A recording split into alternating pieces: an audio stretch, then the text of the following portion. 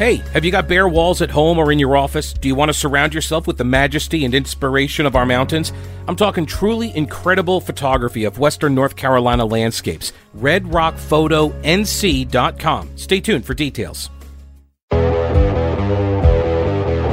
It's the Pete Kaliner Show. With more than 20 years as a reporter and radio host in North Carolina, Pete Kaliner is helping solve the world's problems one podcast at a time. Because he's a giver.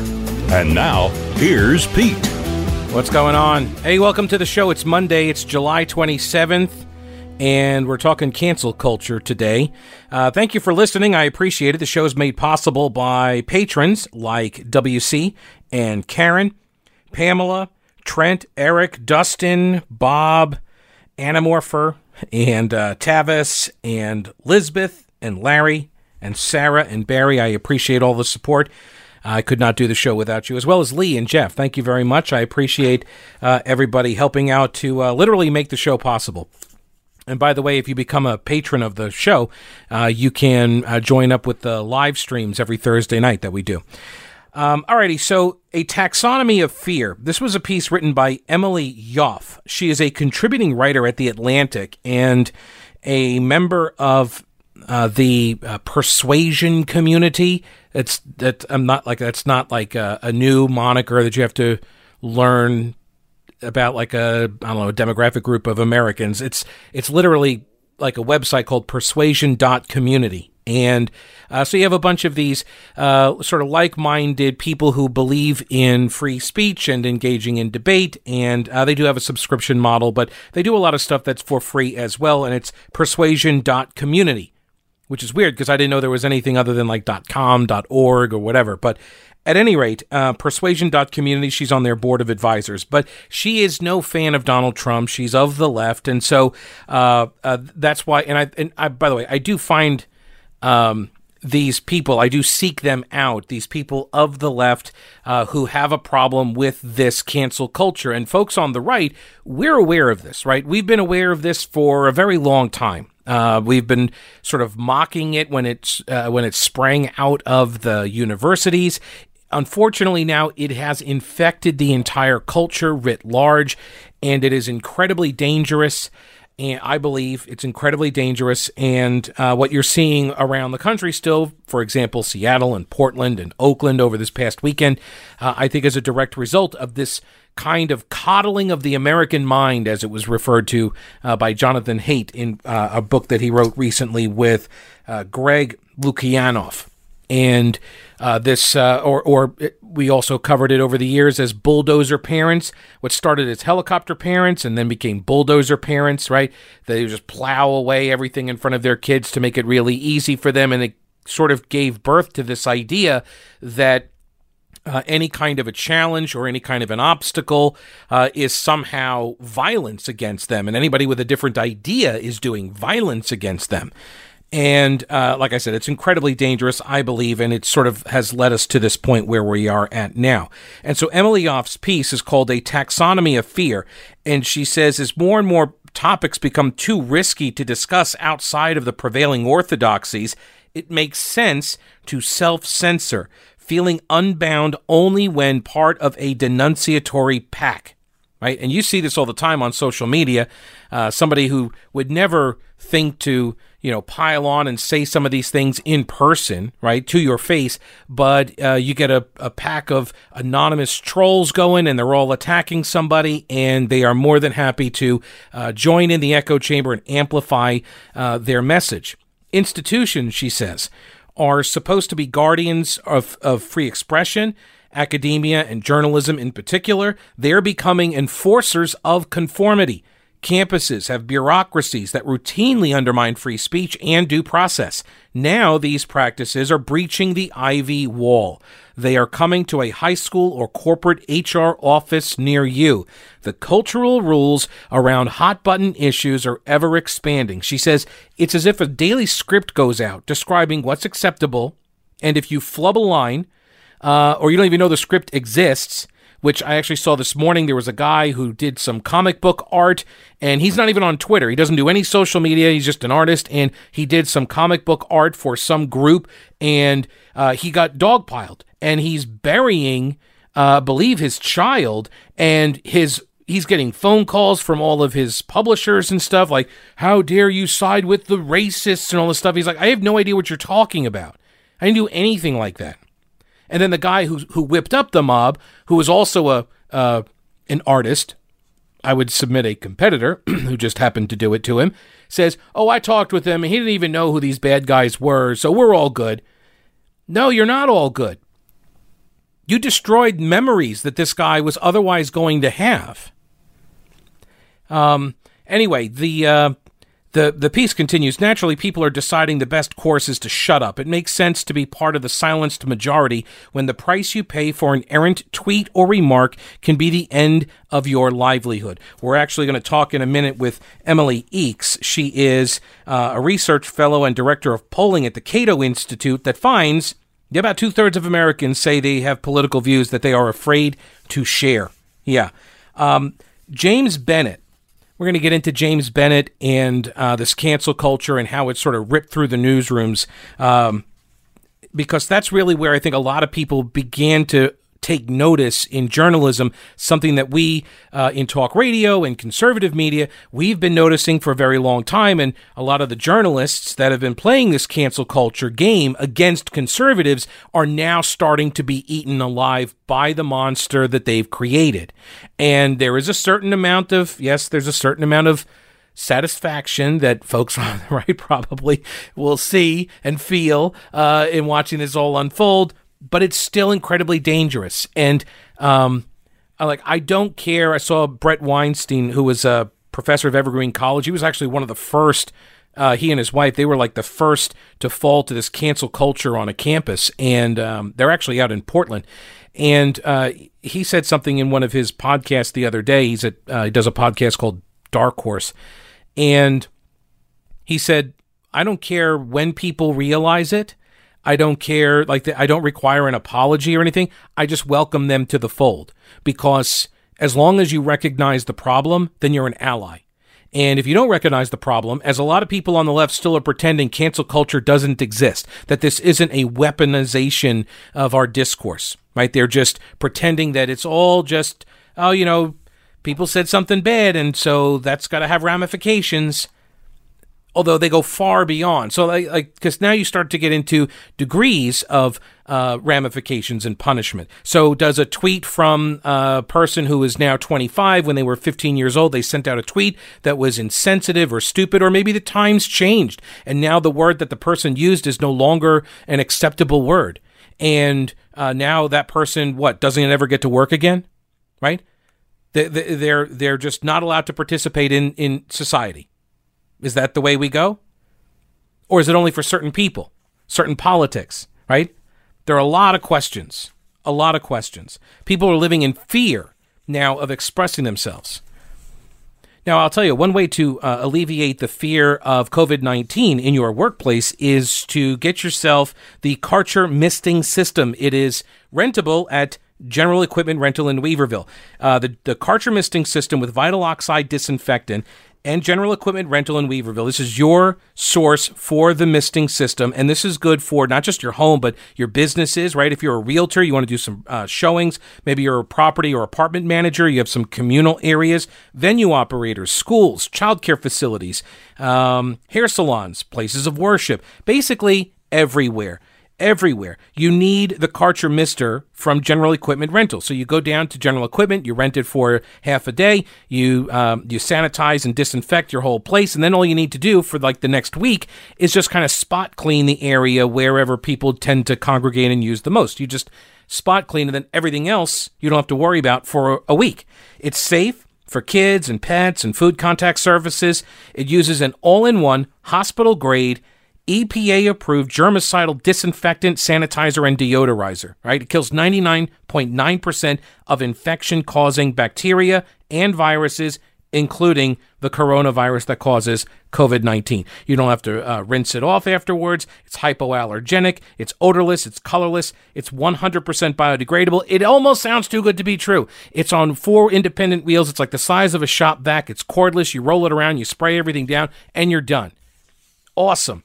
General Equipment Rental, family owned and operated for 3 generations. They're in Weaverville at the intersection of Merriman Avenue and Reams Creek Road. They meet all of your equipment rental needs, by the way. They have it all.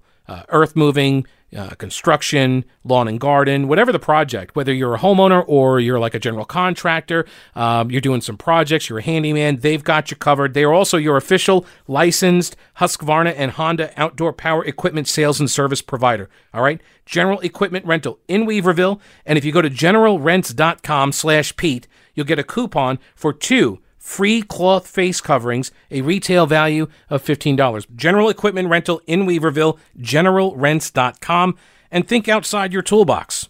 A new Cato national survey finds that self-censorship is on the rise in the United States, which is kind of frightening, some of these findings. And joining me now is Emily Ekins. She's a research fellow and the director of polling at the Cato Institute. And thanks for chatting with me. I appreciate you making some time today. Thank you for having me. Sure. So, first off, the top line of this survey: 62% of Americans say that they don't feel comfortable talking about their political opinions with other people. Does that cover at work, at I don't know, in social events, just anywhere? Yes. Well, the way we asked the question was we asked about the political climate these days. And does the political climate these days prevent people from saying things they believe because others might find them offensive? And to that, we found that 62% of Americans agreed that they felt like they personally were prevented from saying things because of the political climate. So that could mean at work, that could mean among friends or on social media. It's pretty open as to what that actually, where exactly people feel censored, but it seems probably pervasive. Was that surprising that it was that high? Well, it is surprising, but just a couple of years ago, it was 58%. And so we've actually seen it rise a little bit, and it's risen more among people on the left side of the political spectrum. So people who are, if you want, you might describe them as socially progressive, staunch progressives. They've become 12 percentage points more likely to say that they feel like they can't share their views. And centrist liberals feel the same way. If you take everyone together, you've got majorities of centrist liberals, moderates, and conservatives all feeling that they cannot say what they believe because of the political climate right now. And the only group that feels like they can share their opinions are people who identify as very liberal or progressive. So that's the only group who feels comfortable. But even they, 42% said no. Honestly, if you've been on Facebook, this really confirms what I've experienced, at least, and Twitter especially, it seems like.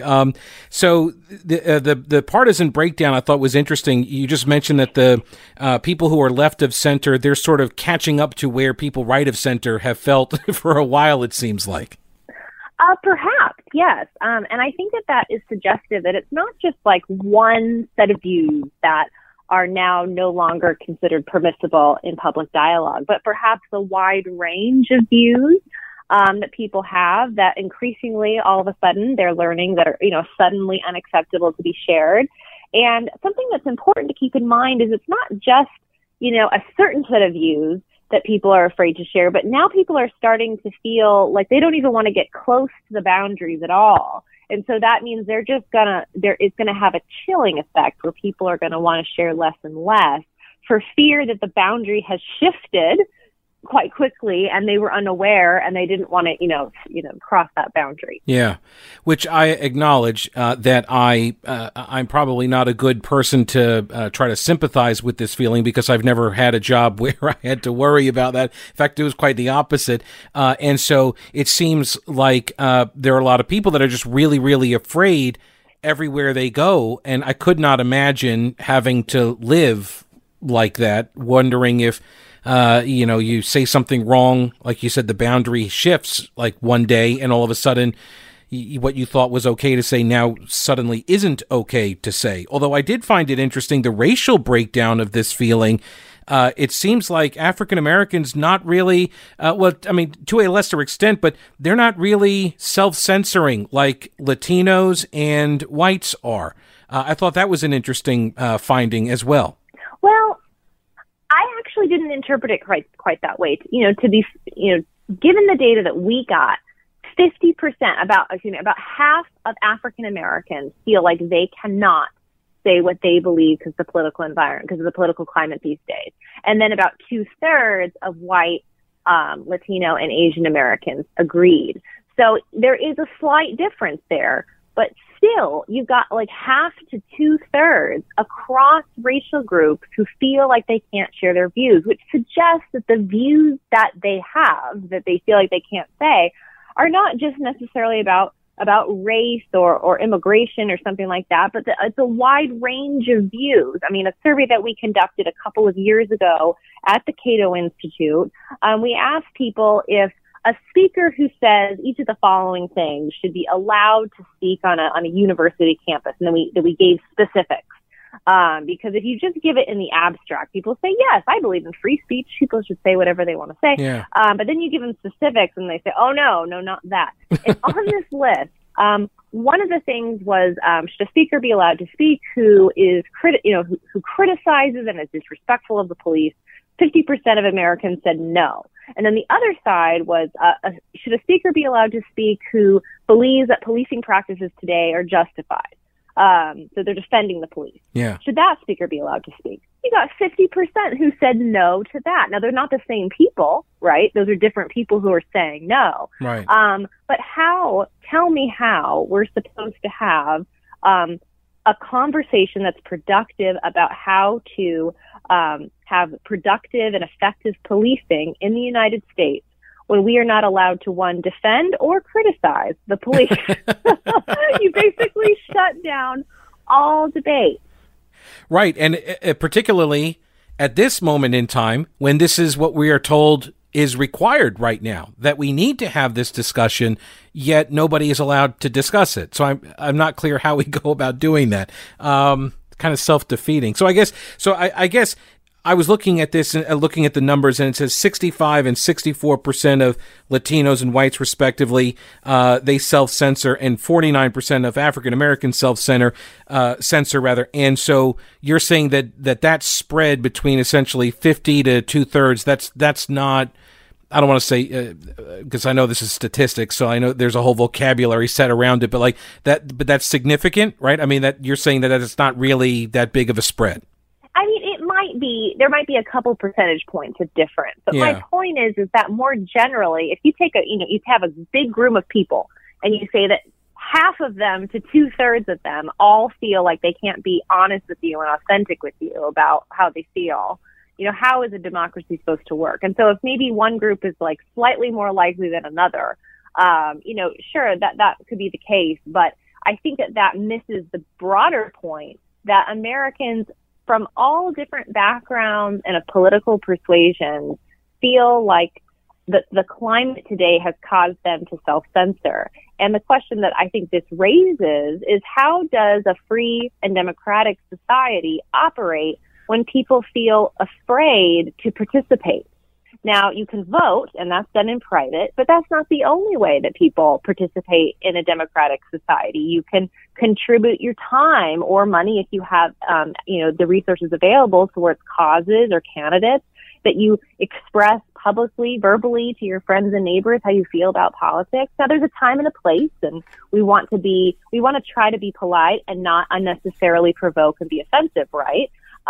But people feel perhaps that they can't even do that in this environment. And it's not just one group. It seems pervasive. Right. You mentioned in this, in the results here, rich, poor, old, young, religious, non-religious. It's basically everybody. And so I wonder, is this why some of the polling that we saw and maybe I hear that people are afraid to tell pollsters what they think about, for example, Donald Trump. They're afraid to say that they would vote for him. And so the polling is off somehow. Is this, I don't know, a piece of evidence that would lend that theory some credibility? It's certainly possible that that's going on. I wouldn't count on that alone because a lot of these polls are conducted online, and thus, that's different than a live telephone interview. Now, let's say all the polls are conducted on the telephone, where a live human being is calling you on the phone and saying, "Who do you plan to vote for?" and you have to tell them. Certainly, academic studies have shown people being a little bit less open and honest with telephone interviewers on sensitive subjects. But a lot of these polls are also conducted online, which means it's private. People aren't watching you. Perhaps there's a little bit of self-censorship in that people just feel like maybe it could get out. I don't know. I think it's less likely, but it's certainly possible. Yeah, that's interesting. One of the things I found particularly terrifying, one of the results here, that the survey found many Americans think that a person's private political donations should impact their employment. And I kept thinking of Brendan Eich, right? The guy who developed the Firefox browser, and he donated money to, I think it was the Prop 8 campaign out in California, and then years later they find out he donated money and he's out. That's it. And this is apparently a more pervasive attitude than I thought it was, actually. That's kind of scary. Yeah, I guess it depends on where you sit for this to, is this surprising? Is this low or high? So it seems high to you. It actually seemed lower to me, in part because, you're going as far back as Brendan Eich, but I feel like you only have to go as far back as last week. Yeah. To kind of, perhaps not something as specific as who donated money, but people that have posted, privately on their social media pages, their political views, all of a sudden getting hauled into the HR department and getting fired from their jobs, or potentially having their admissions rescinded for universities. So it kind of, this question is going on beyond just, if you actually use money. It's like, should your private political expression impact you at work? And what we found is 31% of Americans think that Trump donors should be fired from their jobs, and 22% of people who donate to Biden should be fired from their jobs. So you've got a big chunk there. But what really surprised me is let's drill down and look at how partisans feel about this. Yeah, 50% of strong liberals think that a business executive who donates personally to Donald Trump should be fired from their jobs, 50%. And then if you flip that over, what about staunch conservatives? 36% think that someone who gives to Joe Biden should be fired from their job. So it's both ways. Cancel culture goes both ways, but it is a little bit more lopsided, where Trump supporters are more likely to run into trouble with their HR department. Right, and this has also borne out their fears as well, it seems, particularly among Republicans who have higher education degrees. They're more worried about getting impacted by their speech at work than than Democrats or even Republicans that don't have those degrees. Right. We found a fascinating trend in the data, and I wish over radio we could show a chart, but we can't. So I'll just try my best to describe it. So if you just take, Democrats and Republicans, and you look at them those who've attended high school, then maybe you've attended some college classes that haven't finished, and then you take people who have graduated from college and then postgraduates. Okay, if you look at those groups, as Republicans go from having a college degree to some college, as soon as Republicans have college degrees or postgraduate degrees, the number who feel like they could get fired from their jobs skyrockets. If they voted for Trump. So it goes if you look at Republicans with post-grad degrees, 60% feel like they're worried about losing their job or missing out on job opportunities if their political opinions became known. Yeah. Compared to only about a quarter of Republicans who have college or have high school diplomas. Now, Democrats, we didn't see that shift. And so I think there's two things perhaps that we're observing there. One is that when Republicans go to universities, we know through, various studies that the faculty that teach and the administrators there largely are left of center or further left, right? And so Republicans learn that their views are, not acceptable. And then they go to work for, Fortune 500 companies. They're professors, lawyers, people that work in tech, and, the types of jobs that you get with those types of degrees. And they discover that their views will not be tolerated. Whereas it seems like jobs that don't require college degrees, they're just not so polarized. They're not so political. So Democrats and Republicans who are not working in those types of fields, they seem to just not be as worried that their political views impact them at work. And finally, you said a particularly surprising finding that Americans who have these concerns are somewhat more likely to support the firing of Biden or Trump donors. Which, yeah, I know. It's bizarre. Go ahead, explain this. Oh, I can't. It seems like, so just to be clear, many of the people who themselves were worried about getting fired or missing out on job opportunities because of their views were also more likely to support firing their political opponents. So it almost seems like people get involved in this world and it goes both ways. They want to punish and they fear being punished. And it's kind of a strange thing. That certainly doesn't mean everyone feels that way. It's just you're a little bit more likely. Yeah. Well, I guess it's because that's what they would do. So they're afraid of it happening to them, I guess. I don't know. That's it's a bizarre finding, but it's perhaps really valuable research. I appreciate you spending some time with me, Emily Ekins from the Cato Institute. She's the director of polling and a research fellow. Thanks so much. Thank you so much for having me. Alrighty, and if you are researching a new mattress, just stop because I can tell you where to go. It's mattressmanstores.com. Take a look at their inventory, or even better, go to their store, any one of the 4 stores in the Asheville area. So you got Asheville, Arden, and Hendersonville. By the way, they do ship nationwide. They have local 5-star delivery service and a 120-day comfort guarantee. But the sleep consultants at Mattress Man will help you pick the right mattress for you because everybody sleeps differently and different mattresses support people differently. Depending on their sleep position.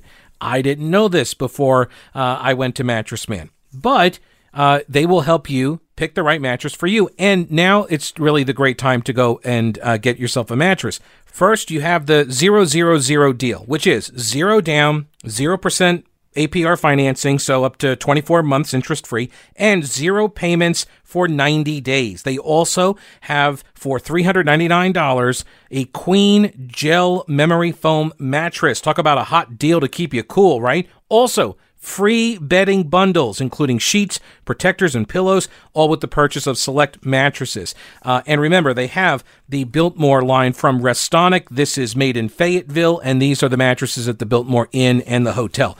So go to Mattress Man, tell them you heard it here, and you can also go to their website, mattressmanstores.com. They have all the mattresses. They've got inner spring, pillow top, natural latex, memory foam. They've got adjustable bases. Experience the difference at Mattress Man. Buy local and sleep better. This story out of the New York Times about James Bennett, his resignation from his position as the editorial page editor at the New York Times. This became sort of I think the story that launched a lot of this into the public consciousness, if they weren't already aware of it. I think a lot of people on the left became frightened by what they saw unfolding at the New York Times, the so-called paper of record. Bennett was pressured to depart after he ran an op-ed that was written by Senator Tom Cotton, a Republican from Arkansas, whose argument in this op-ed was that the military should be used to respond to riots. Okay? This was Tom Cotton's position. Now, you can agree with that position or you can disagree with that position. But Tom Cotton wrote an op-ed asserting this. And people went nuts. And when I say people, I mean the staff at the New York Times. And at first, the publisher of the paper, A.G. Sulzberger, publicly expressed support for the decision to run the op-ed. But then that changed after black employees asserted not just that Cotton's argument was morally repugnant or that he failed to make it in a way that met the Times' standard. No, they said that his piece threatened their lives. They said that, this is the speech is violence, absurdity. Speech is not violence unless it is an actual threat, like that prompts somebody, or a call, an urging that says, go kill these people, and then they go kill these people because they're acting on your orders. But even then, the violence is the act. Speech is not violence. Okay, I understand that it's all hyperbolic and everybody feels all empowered when they say, you're doing violence to this thing. You're not doing violence unless you're actually committing violence. Okay, and I know I might be a stickler for words in this day and age when words meaning changes weekly, it seems. But this is what the employee said, quote, running this op-ed puts Black New York Times staff in danger. And then they went to Twitter and they spread all of these, all this message around on the Twitter sphere. The language used by the Times staffers is indicative of a wider trend, writes Emily Yoff. Again, she's a contributing writer at The Atlantic and a member of the Persuasions Board of Advisors. And she says, this is indicative of the wider trend in the book, The Coddling of the American Mind by Greg Lukianoff and Jonathan Haidt. They describe the recent emergence and rapid spread on college campuses of what they call safetyism. We talked about this years ago on the radio show when they wrote the book. Safetyism. It's a view that equates emotional discomfort with physical danger. Okay? To me, it's insanity. It's a symptom of insanity. That's just me. That's my non-clinical observation, right? I just think that this is insane, that you have to feel safe, and your safety is determined by something that somebody says in a policy position in an op-ed in the New York Times, okay? Safetyism, they write, teaches students to, quote, see words as violence and interpret ideas and speakers as safe versus dangerous. Confronted with words and ideas or decisions they dislike, a growing number of people are asserting that they are in danger of suffering psychological or even bodily harm. But when one party asserts that a debate threatens their very well-being, it's kind of hard to deliberate on policy or topics like race and gender, right?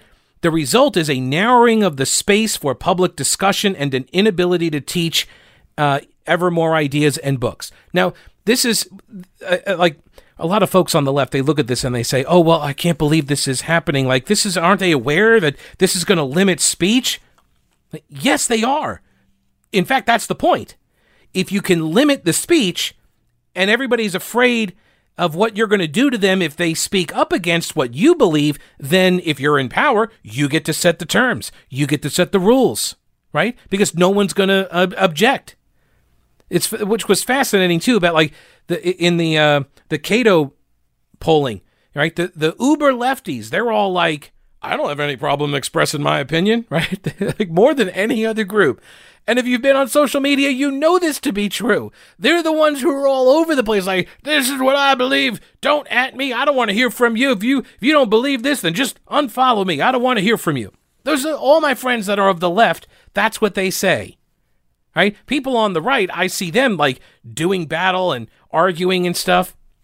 Not all the time. I know. I'm generalizing here. Here's another one. Harvard law professor Jeannie Suk Gerson chronicled in the New Yorker that law professors have now found it increasingly difficult to teach rape law because some students consider the subject too disturbing. Quote, student organizations representing women's interests now routinely advise students that they should not feel pressured to attend or participate in class sessions that focus on the law of sexual violence and which might therefore be traumatic. Some students have even suggested that rape law should not be taught because of its potential to cause distress. Well, who suffers if no lawyers know what the law is when it comes to rape? Right? Who gets victimized again? The victims, rape survivors. This is what I mean. This is insanity. These people are not dealing in reality. They're not living in the real world. Which, by the way, a lot of people accuse Stacey Redmond of his photos not depicting the real world because they're so darn gorgeous, for real. Have you ever seen a photo of the Blue Ridge Mountains that is so amazing that you're like, this can't be real, right? You just can't even look away. That was me when I first saw Stacey Redmond's work. And a lot of people see this and they think the same thing. Go to redrockphotonc.com. Stacey's from Western North Carolina, shooting landscapes for 2 decades. And he got into this because he was working a lot and he wasn't really enjoying the work so much. And his daughter was like, Dad, why are you always working? And it kind of broke his heart. And he was like, you know what? Life's too short for this. I'm going to spend my time with my family. I'm going to chase my dream. And he's been making it work now for years. His work is brilliant. It is striking. And it's easily affordable for any space. See for yourself at redrockphotonc.com. redrockphotonc.com. And use the promo code PETE for 20% off. That's redrockphotonc.com. So the New York Times brouhaha also then precipitates this open letter in Harper's magazine, and we covered that a couple of weeks ago and some of the fallout. We're going to circle back around on that in a couple days too. When I get to it, because I've been accumulating a lot of stuff that's connected to that. But the stuff of social and economic life, right? Cooperation, creativity, innovation. Our lives, our society is interdependent with everybody else, and it requires, therefore, risk and trust. Okay? If we can't trust people, think about this, right? At a most basic level, if you can't trust somebody to not kill you when you walk out your front door, are you ever walking out your front door? Like, what kind of a society does that look like, right? That's like, this is what is so amazing watching these communists, Antifa thugs out in Portland is that, and Seattle, like what they're trying to enact is Mogadishu, right? The very thing that the left always attacks the right for wanting, oh, what do you like, no government, you just want like Mogadishu, right? No, that's not a philosophy that the right espouses. But that's what you guys are going to get if like people just let you have your way and burn down all the federal courthouses with all the people inside, which is really what they want. And why can't we just let them have it? I don't understand. We just want to torch these buildings and kill a bunch of federal employees inside. What's the harm? I don't understand why people are reacting like this. So we need to have trust in our fellow citizens in order for this experiment, for this economy and everything to work, right? For our institutions to function and to function well, Emily Off writes, we have to believe that people working or learning alongside us are generally decent until shown otherwise. And if wariness and suspicion are now our default attitudes, and if each of us knows that one misunderstood word or action might be used against us, even if it was motivated with the best of intentions, right, then we're not going to need a virus to keep us socially distanced. Okay? The push to turn uncomfortable personal interactions into officially reportable incidents all began on campus, she says. And she's exactly right. Has a long history. We've been documenting it for over a decade. Campusreform.org, for example. This is one of the things that they focus on. They specialize in. The conservatives were the first targets of this cancel culture, and they've been sounding the alarm for years. And now it's infecting and affecting the left. They're now eating their own because you're never woke enough for the woke mob. Ever. You will never be woke enough. Matt Iglesias from Vox.com, one of the founders of Vox, is getting crap because he signed the Harper's letter. Now, this point of view is becoming entrenched at the workplace, too. For example, upon her appointment, Kathleen Kingsbury became the New York Times acting editorial page editor when they fired James Bennett, or he resigned. She told the newspaper staff that anybody who saw, quote, any piece of opinion journalism, including headlines or social posts or photos or you name it, she said, that gives you the slightest pause, please call or text me immediately. This infantilization has to stop, okay? People need to grow the F up. There are going to be people who say things that you don't like. That is life. People are going to do things that you don't like. That is life. It is not a personal, violent act against you for somebody to write an op-ed. Unless that op-ed is calling for a lot of people to come and kill you, it's not violent speech. There's no violence occurring. It's simply a different idea. What have we been saying for years, right? Unchallenged ideas are easy to hold. And that's exactly what's occurring on the left. They have these ideas, and now, unable to defend them, they're just going to browbeat everybody into submission because everyone is so afraid of being called a racist. So in the Coddling of the American Mind by Lukyanov and Haidt, they say life in call-out culture requires constant vigilance, fear, and self-censorship.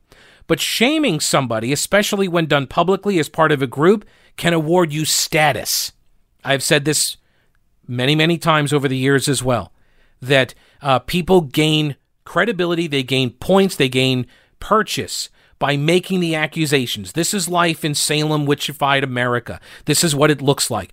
In order to keep the mob off of you, you accuse somebody else of doing something, and you get more power by being victimized by some perceived slight. And every day offers new evidence of people that go off the deep end because somebody, in Gaston County, North Carolina, a woman goes into some ice cream shop and one of the employees rolls their eyes at her or something, and now you've got protests going on and violence enacted out in front of this ice cream shop. You got people attacking restaurant employees and such, businesses being, that's just being looted because they're anarchists and communists. But anyway, you get credibility, you get status by being the, quote, victim. And then you get to do whatever you want. Then you get to victimize other people and not be called the villain, right? That's how this all works. This cancel culture works. It's really, really, really bad stuff. Now, that describes your website, really bad stuff, then you know how important it is. You got to have a good website, right? Now more than ever. You want it to turn up in search results, and you need it to look professional and user-friendly. You don't want it to look like, some Antifa mob just destroyed it, okay? So, I understand you know your business, but you might not know a lot about web design and maintenance. But my friend Schaefer Smith at Schaefer Smith Design does. Great design can solve a lot of your site's problems. Professional services, corporate, small business, and entrepreneurs, Schaefer Smith can help you with graphics and photos. He can build out an online store for you, search engine optimization, website maintenance, and security. He even does logos. He did mine. Go to schaefersmith.com and get the most out of your website. That is schaefersmith.com. All right, so some on the left still claim that cancel culture isn't even real.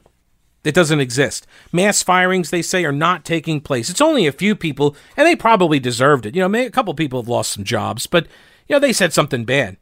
Ross Douthat at New York Times, he says, look, the goal is not to punish everybody, or even very many somebodies, right?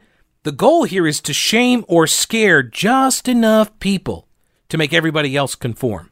That's how this works. It's how it has worked in every totalitarian state ever tried, right? This is how it works. And so dread settles in. Challenging books don't get taught. Deep conversations are not to be had. Friendships are not formed. Classmates and colleagues all eye each other with suspicion. Thomas Chatterton Williams wrote, quote, a generation unable or disinclined to engage with ideas and interlocutors that make them uncomfortable open the door accessible from both the left and the right to various forms of authoritarianism. And he's exactly right. One of the few things that President Trump and President Obama actually agree on is this cancel culture. Ryan Lizza wrote about this at Politico the other day. He said there is significant disagreement about what cancel culture is or even whether it exists. The Politico survey done by Morning Consult used a neutral definition of cancel culture adapted from dictionary.com, which is, quote, the practice of withdrawing support for or canceling public figures and companies after they have done or said something considered objectionable or offensive. Cancel culture is generally discussed as being performed on social media in the form of group shaming, right? And a plurality of Americans, 46%, believe that cancel culture has, quote, gone too far. About a quarter of Americans, many of whom maybe are offline, I don't know, but they say they didn't know or had no opinion on the matter. A quarter of Americans don't even know this is going on. When they are removed from the results, a clear majority across almost every demographic category says cancel culture has gone too far, right? So if you pull out the 25% that don't know what's going on, everybody else, it's obvious what's going on, okay? And the people who are engaging in this cancel culture might not be a very large group, by the way. But it doesn't take a large group in a society in order to completely destroy or upend that society. 27% of voters said cancel culture had a somewhat positive or very positive impact on society. That is terrifying. 27%. But half said it had a somewhat negative or very negative impact. While online shaming may seem like a major preoccupation for the public if you spend a lot of time on Twitter, only 40% of voters say they have participated in cancel culture, and only 1 in 10 say they participate often. I do kind of wonder about that, though. Like, is anybody really going to admit to participating in this kind of egregious behavior?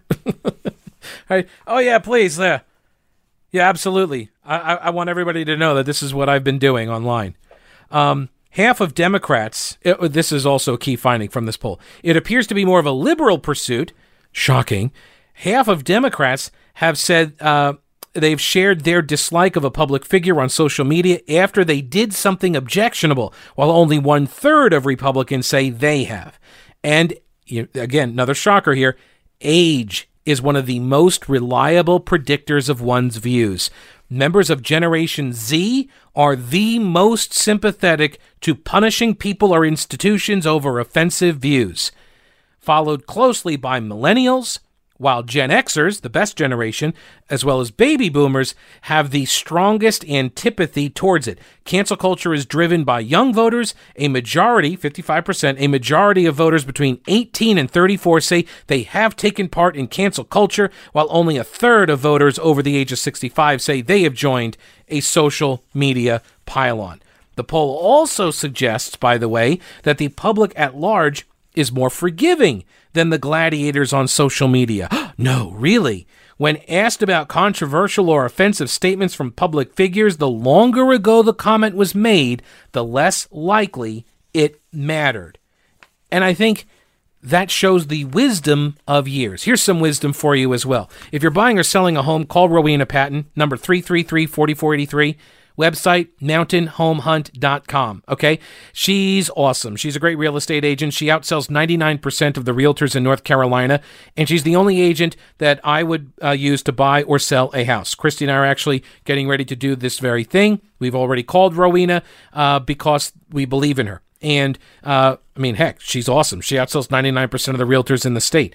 So go to our website, mountainhomehunt.com. 333-4483 is the phone number, and start packing. So this Politico piece by Ryan Lizza says that the debate over cancel culture has recently intersected with discussions about race and diversity that are taking place inside many American institutions, including major newsrooms. He mentions the New York Times debacle. And then he says one of Bennett's, this editor that was pushed out, James Bennett, one of his right-leaning but anti-Trump writers, Barry Weiss, left this month after what she described in a fiery resignation letter as forays into wrongthink that have made her the subject of constant bullying by colleagues who disagree with her views. She decried how the New York Times has allowed Twitter to become its ultimate editor. And she is correct, by the way. Last week, the right-leaning but anti-Trump journalist Andrew Sullivan parted ways with Vox Media's New York Magazine after years of friction between him and the publication's younger and more left-leaning staffers. A critical mass of the staff and management at New York Magazine and Vox Media no longer want to associate with me, he wrote. Now, here's somebody you should be associating with. Tim at Old Grouch's Military Surplus in downtown Clyde. Now more than ever, you need Old Grouch. He's got an expanded line of first aid kits and medical supplies for all kinds of emergencies, from scrapes to gunshot wounds, step-by-step instructions so anybody can follow it, even me. And maybe this helps you avoid a trip to the hospital with all the COVID. Anyway, body armor, all kinds, made to NATO specs. These are in-store or over-the-phone purchases only.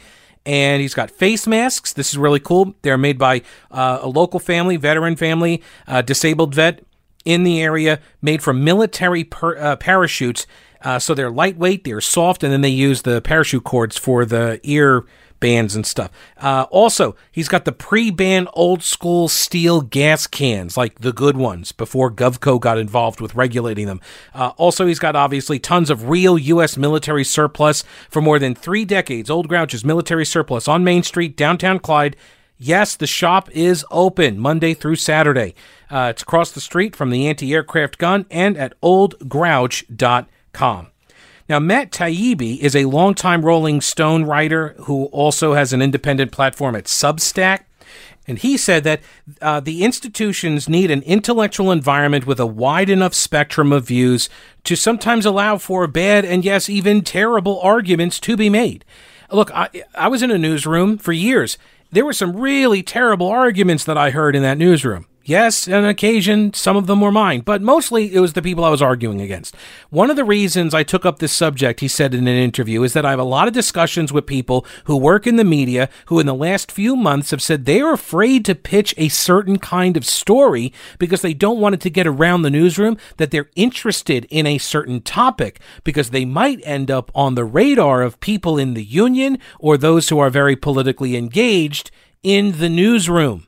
He gave the example of a colleague who wanted to do a story about a pharmacy in a small town that was damaged during protests in the wake of the killing of George Floyd, and it resulted in the sick and the elderly unable to fill prescriptions. Okay, I have talked about this for years. This is a clear example of what it is I've been talking about. So, do you hear the story about the pharmacy that now is no longer able to fulfill prescriptions for the sick and the elderly, and then those people die, right? Or, okay, let's just say they have complications. They don't live their healthiest life. They're in pain or something, and it takes them a while, but they were at the very least inconvenienced to some degree. And we're risking death, right? Do you hear that story? Have you seen that story? No, you do not. And the reason why you don't see the story is because people in newsrooms are afraid to pitch the story. The bias is not just in the stories that are selected, it's in the stories that are not. It's the stories that are never pitched. This is why I've been preaching for years, ever since I've gotten into this line of work. It is that newsrooms need ideological diversity. It is paramount. You have to have people in the newsroom so they pursue different stories, because I think that's a heck of a story. I would like to know that. If I'm a local community journalist, I would want to go out and talk to a local shop owner about what it is that they experienced after some rioters and looters came and destroyed their business. COVID about killed us, and now these rioters are going to, put us under.